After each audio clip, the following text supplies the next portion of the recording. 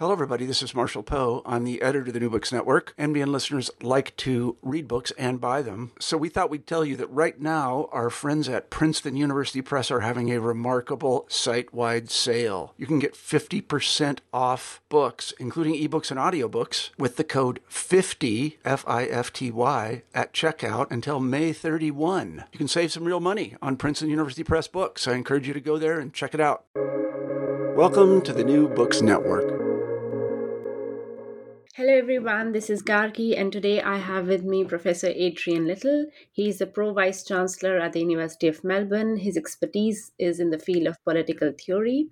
He is the author of several monographs, most recent of which is Temporal Politics, Contested Past, Uncertain Futures, published in July this year with Edinburgh University Press. Hello Professor Little, how are you today? I'm good, Gargi. Very nice to be here. As always, I would like to start with the beginning. What is the genesis of this book? How did this book came to be? That's an interesting starting point. I've been thinking about time and temporality for a long, long time, possibly nearly 30 years. But I'd never got around to writing work that was specifically about time. So I touched on the theme of time in many of my early publications, which were, a lot of them were focused on kind of the politics of welfare and how people use their time and how leisure time relates to working time. And then I'd drifted away from that and was focusing on a number of other issues, including in the last sort of 10 to 15 years working on Indigenous settler relationships in Australia, for example. I was also doing some work on migration and borders. And I have a long-standing interest in kind of democratic theory and practice.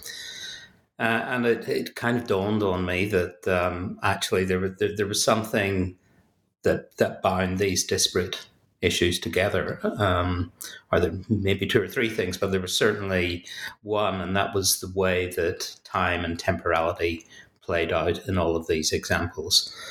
So for that reason, I thought it's time to return to the theme of time and temporality. And as you know, the first half of the book sets out an explicitly political understanding of temporality, which is differentiated from some of the more philosophical treatments, and learns from other disciplines, including kind of sociology and geography and anthropology and history. And then in the second half of the book, I go on to look at political temporality in practice. And again, I return to those three examples I mentioned: Indigenous settler relations, migration and borders, and democratic theory and practice. Yeah. And this leads us to my next question, which is you write that the main objective of this book is to establish a new theory of political temporality.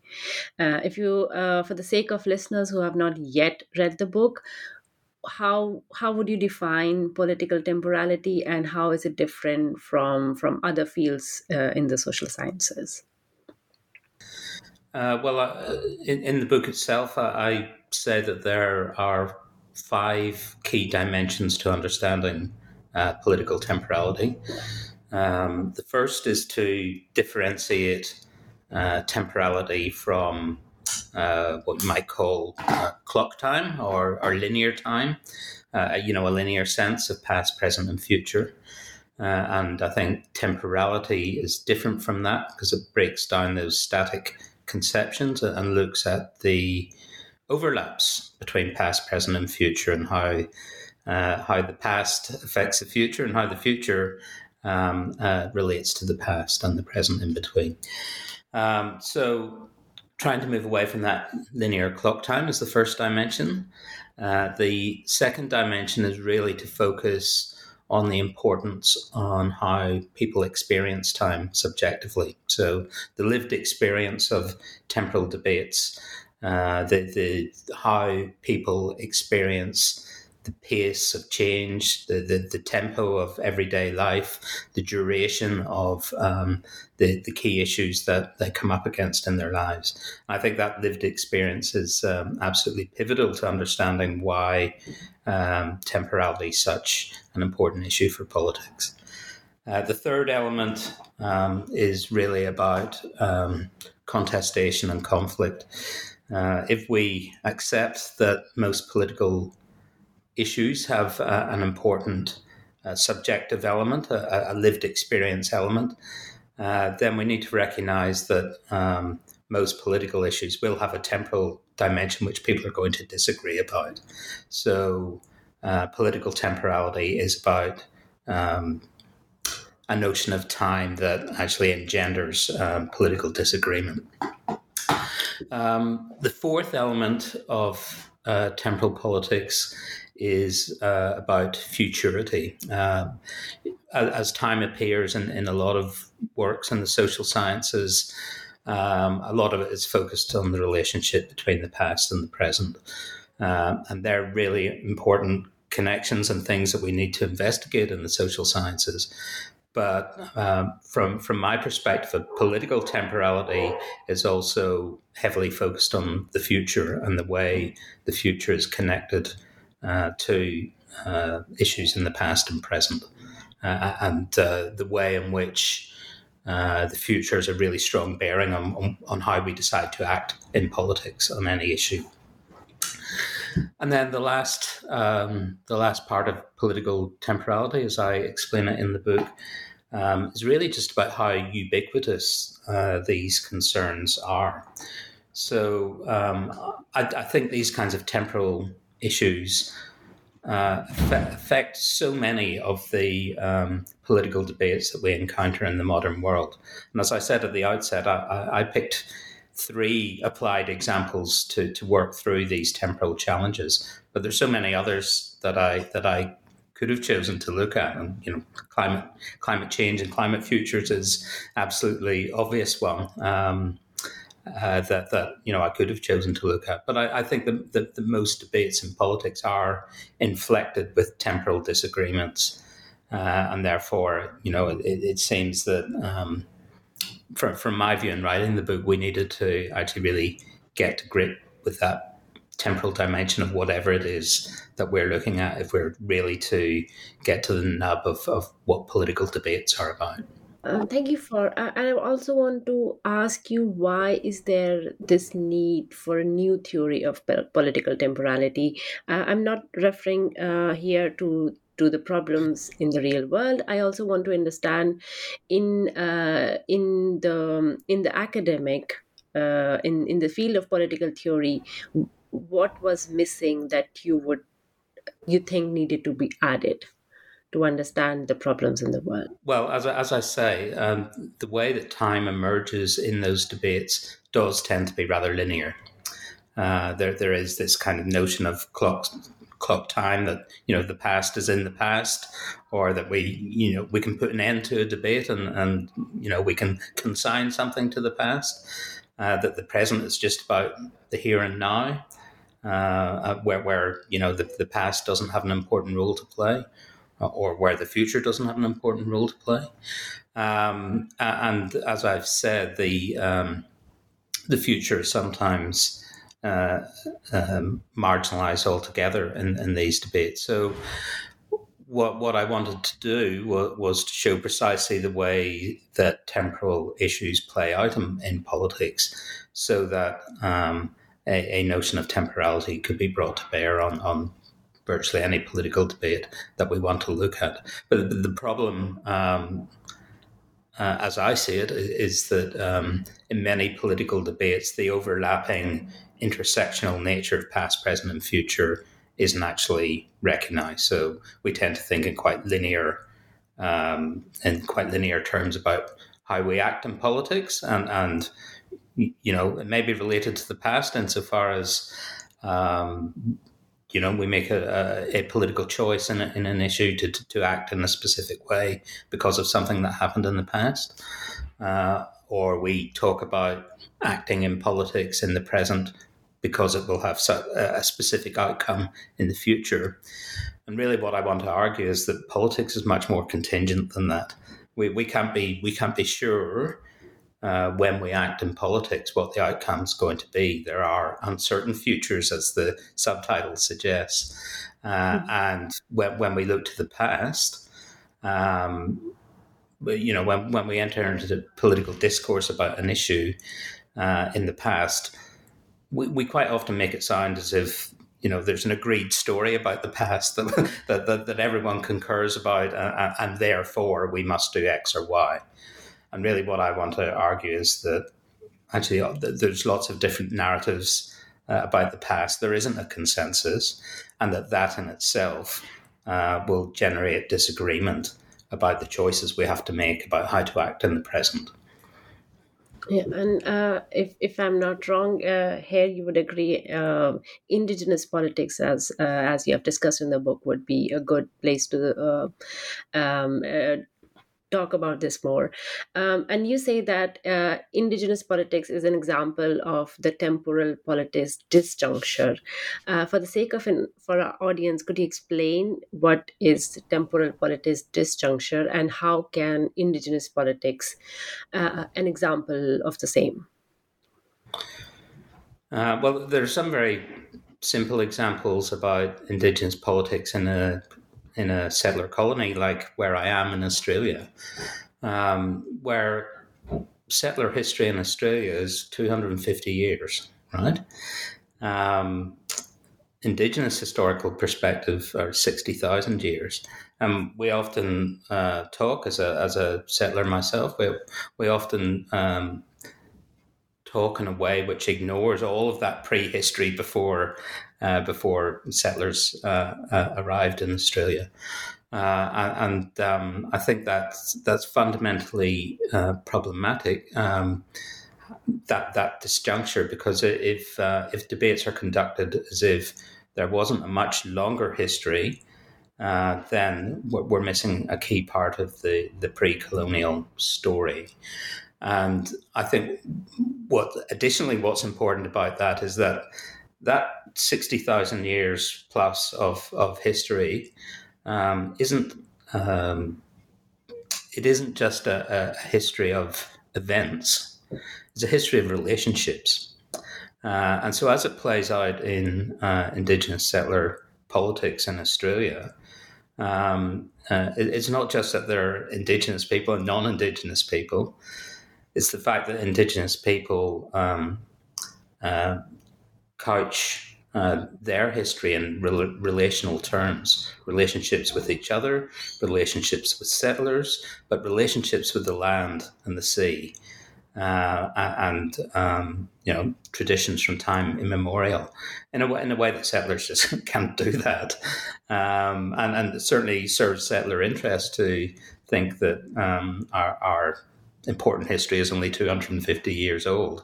But if you take a much longer view and a much more relational understanding of what is in that history, then I think it becomes pretty easy to see why there might be the kind of current disagreements taking place about, and which have taken place since colonialism, about how to live together with fundamentally different timescapes. Yeah, and if we move further into border studies, I found this a very interesting field to explore through temporality. And you say that temporality, along with space, is one of the source of contingency in bordering. And what would it mean for us to analyze borders temporally? Yes, so it's pretty clear that contested discussions about the space of borders and borderscapes have become much more commonplace over the last 10 to 15 years, especially in the field of kind of critical border studies. It's there's a wealth of really rich literature on there looking at the spatial dimensions of the practices of bordering and the impacts of those practices on humans, and especially those who are on the wrong side of borders that they might want to cross. But in my paper, I argue that the temporal dimension hasn't been as apparent in those debates as the spatial dimension, and I think they actually complement each other. So temporally, I think there are a number of interesting questions. Obviously, a starting point would be to say that there's nothing inherently natural about borders, especially strong nation-state borders, as they tend to be practiced today. But borders are constructed, and over time there are relationships across borders, rather than just a simple in-out dynamic. And often when you create borders, you create all sorts of interesting types of movements over time that may not have been there in quite the same way before.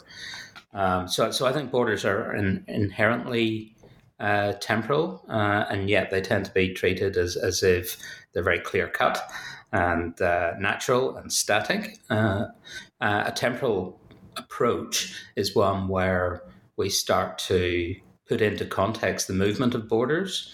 Borders have always been movable, and they still are. New ones are created, others are taken away. Sometimes they do very, very different things over time. So borders, which might be quite open to the movement of people across them for certain purposes. It may be useful for a country to have a labour force that's able to cross a nation-state border, but at the same time we might want to have strong borders in terms of welfare provision or something like that. So I want to move away from the notion of borders as static entities. And in order to do that well, I think we need to understand the temporal dimension.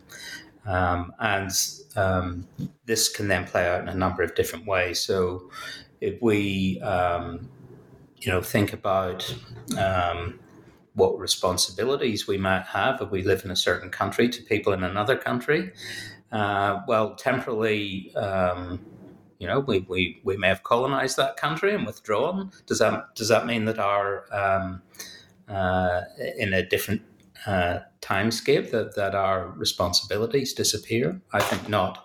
I actually think that the spatial dimension changes over time, and over time, so do things like responsibilities to other countries and the people within them.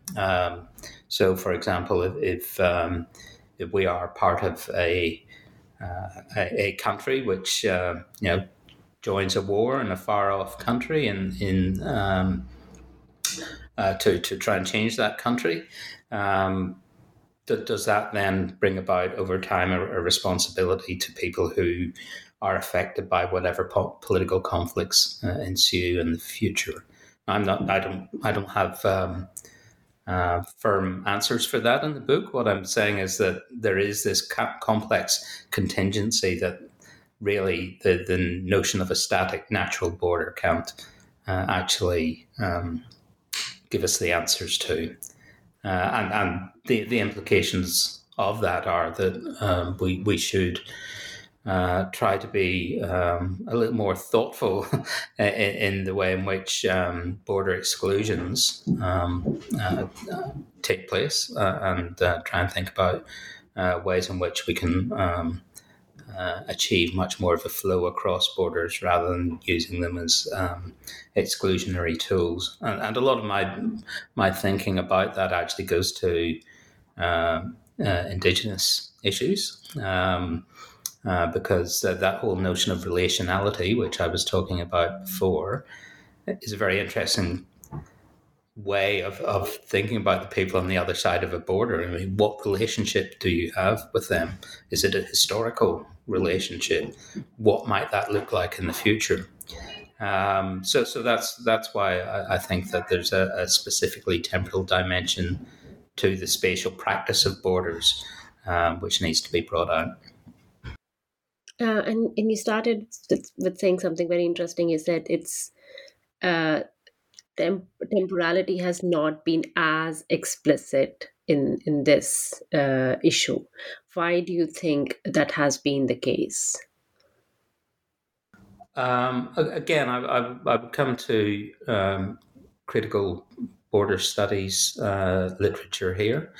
And look, quite a lot of that was really has come from engagement around crisis situations where where people are excluded at borders, where there are refugees and asylum seekers who aren't able to get certain types of protection.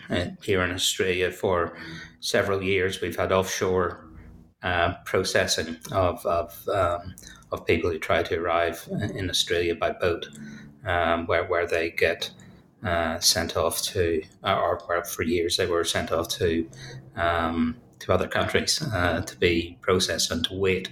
There's a lot of literature about waiting and waiting in a queue, sometimes for years on end, to be able to cross a border.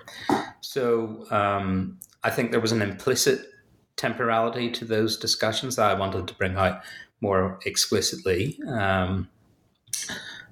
to a literature that had been primarily focused on that spatiality, the waiting at the border, the offshore processing, the waiting in third-party countries to try and get access to your intended destination. And then all of this, of course, bound up with terrible tragedies in the Mediterranean Sea or off the coast of Australia or on the US-Mexico border and so forth. It seems to me that the very spatiality of borders and the fact that there were these readily apparent border crises led to a certain kind of focus, which was temporal implicitly, but it needed to be brought out more explicitly. So that is what I tried to do in that particular chapter. And you did, and I'm not sure if you could predict the situation in Ukraine when you were writing this book, but you do mention Ukraine as an example of the same. Do you think thinking through temporality and all of these debates could help us better analyze the situation as it stands today?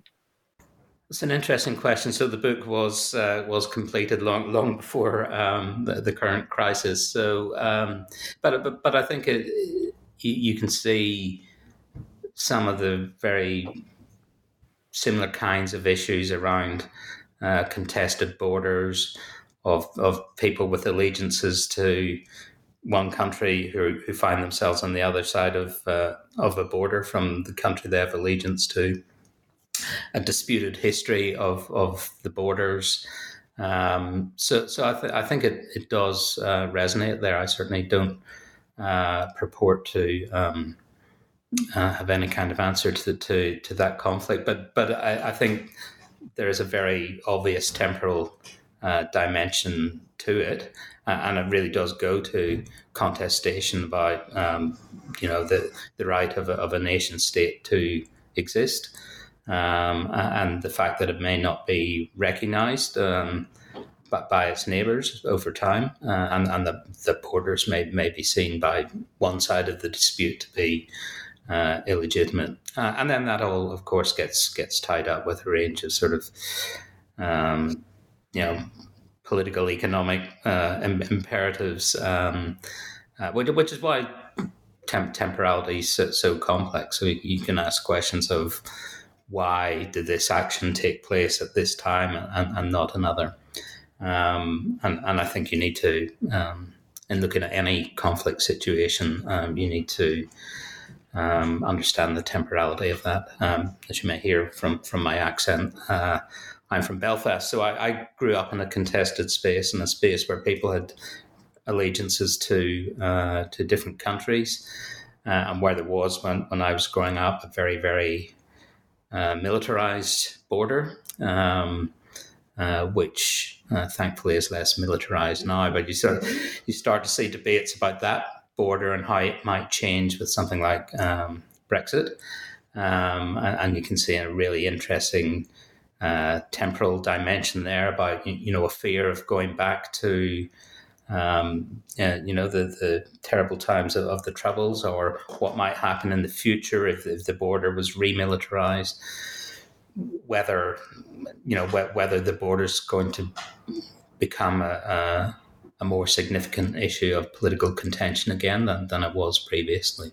So all of those bordering debates, I think, have a really interesting temporal dimension. And as I say, I think it's obvious in the conflict around Ukraine at the moment as well.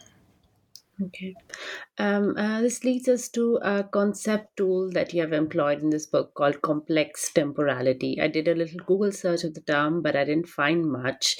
Could you explain what this is? And is this your neologism, or this is something that is used often in political theory? I didn't set out to create a phrase. But I suppose I haven't seen it much, actually. So maybe I did inadvertently create that term. But it very much goes to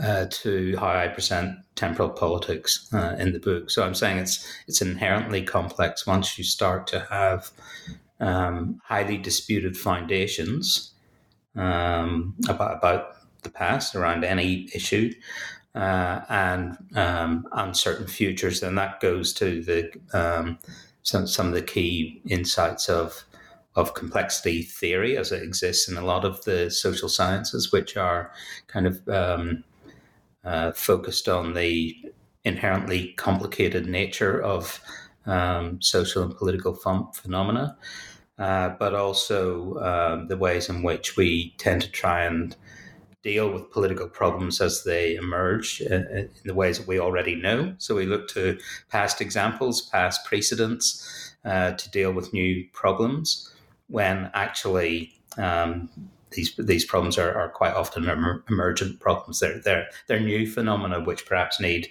new initiatives to tackle them. And inherently, I think we tend to look backwards when it comes to understanding what it is that we should do, because as political actors, uncertainty is really hard to deal with. And if the nature of complexity is about uncertainty in some respects, and I think it is, then having a politics which is capable of grasping uncertainty and contingency is a really important thing to develop, and it's not something that you see in politics, because I know. Have you seen a political actor get up and say, "Well, I don't really understand this, and it's all far too complicated for us to actually know the outcome of what we're going to do, but we're going to do it anyway, and we're going to see what happens." So I think politics isn't very good at understanding that kind of processive dimension where everything's in process. Everything's emergent in some ways as we engage with it in politics. And that there aren't clear-cut answers. There are choices to make, and we can try and harness as much information as possible and listen to as many perspectives as possible, and trying to make a decision about how to act. But I think the reality is that how however we act, we never really know what the outcome is going to be. And, in some respects, you can, and I think in politics, people do think, well, we can't admit that. But actually, I think it's quite liberating if you do admit that. You might have many more, creative types of political thinking and political action if we were able to relinquish the idea that we had to be right all the time. Yeah. And that leads us to something interesting is, what do you hope the readers will take from this book? What should they take from this book? Well, I hope it provides actually a bit of a methodology for thinking about how we tackle political issues, a methodology that actually tries to, rather than assuming that we know all we need to know about a certain issue, actually goes back, genealogically traces where problems emerged from, how they were construed as problems to be solved, how we narrow down the range of options we might have to try and tackle issues and problems, and to realize that those choices are often made on quite a contingent basis. They're often made for ideological reasons, rather than some notion of having all the right answers. And then to really, really embrace that notion of uncertainty, to say that anytime we take action on a political issue, we're not really solving it. We're creating a new issue. We're creating a new form of whatever problem we're tackling with, and that there may be unforeseen consequences of what we do on other issues, and that's part of the process of thinking about politics, is that the things we're trying to deal with are constantly moving around, and they move in relation to other debates and other actions taken in another space by other people. So we don't really we never kind of have control over the political issue that we're trying to deal with. And that's why there is so much uncertainty in politics.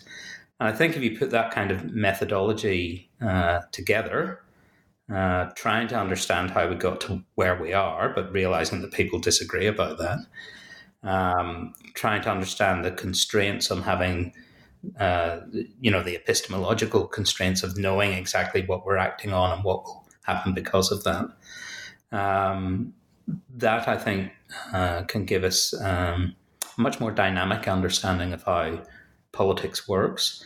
But as I say, I think it's potentially quite liberating to be able to admit that it's an uncertain world where political action does not lead to definitive outcomes. It leads to something else that will require political action in the future. And it's very hard to say definitively what that will be. I think if we tackled a lot of issues with that sort of mindset, we might reach some quite different decisions. And, you can see it in sort of climate change debates where there's so much focus, certainly in somewhere like Australia, on whether it's true or not, and whether it's real or not, even if most people agree that it is. But we've become so focused on what it is that some of the kind of precautionary principles that might say, well, even if we don't really know absolutely all of the answers, we really should be acting on this in a more serious way than we are, precisely because if we are right about climate futures, then there are very, very serious ramifications from that. So it seems to me that we need a more liberated, less short-termist kind of thinking about how we conduct political issues and debates. And, I think moving away from clear cut judgments about success and failure is actually potentially quite a creative, much more fluid space in which to conduct political debate and action. Yeah. And since your book wasn't published far too long ago, I'm not sure if it's too early to ask, but what are you working on right now? What are some of your future projects? So usually when I finish a book, I'm already sort of thinking about one, even if it doesn't come for a few years down the line. And the book I wrote before this one was about the enduring nature of conflict.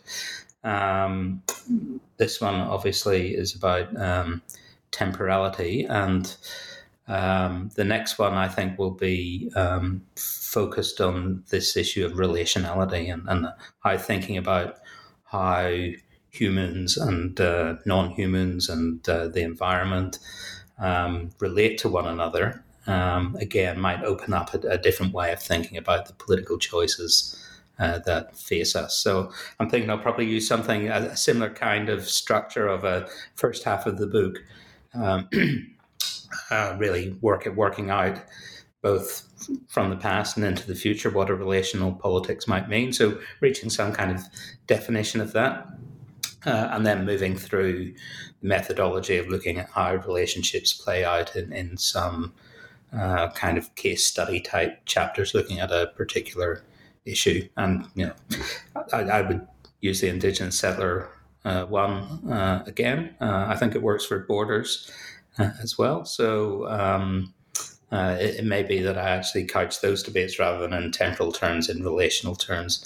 But I actually see the three books about conflict, time, and relationships as a bit of a trilogy, if you like, even if they're not formally linked together in that way. Yeah. I wish you the best of luck, and I hope to read more of your books. Bye-bye. Bye-bye. Thank you.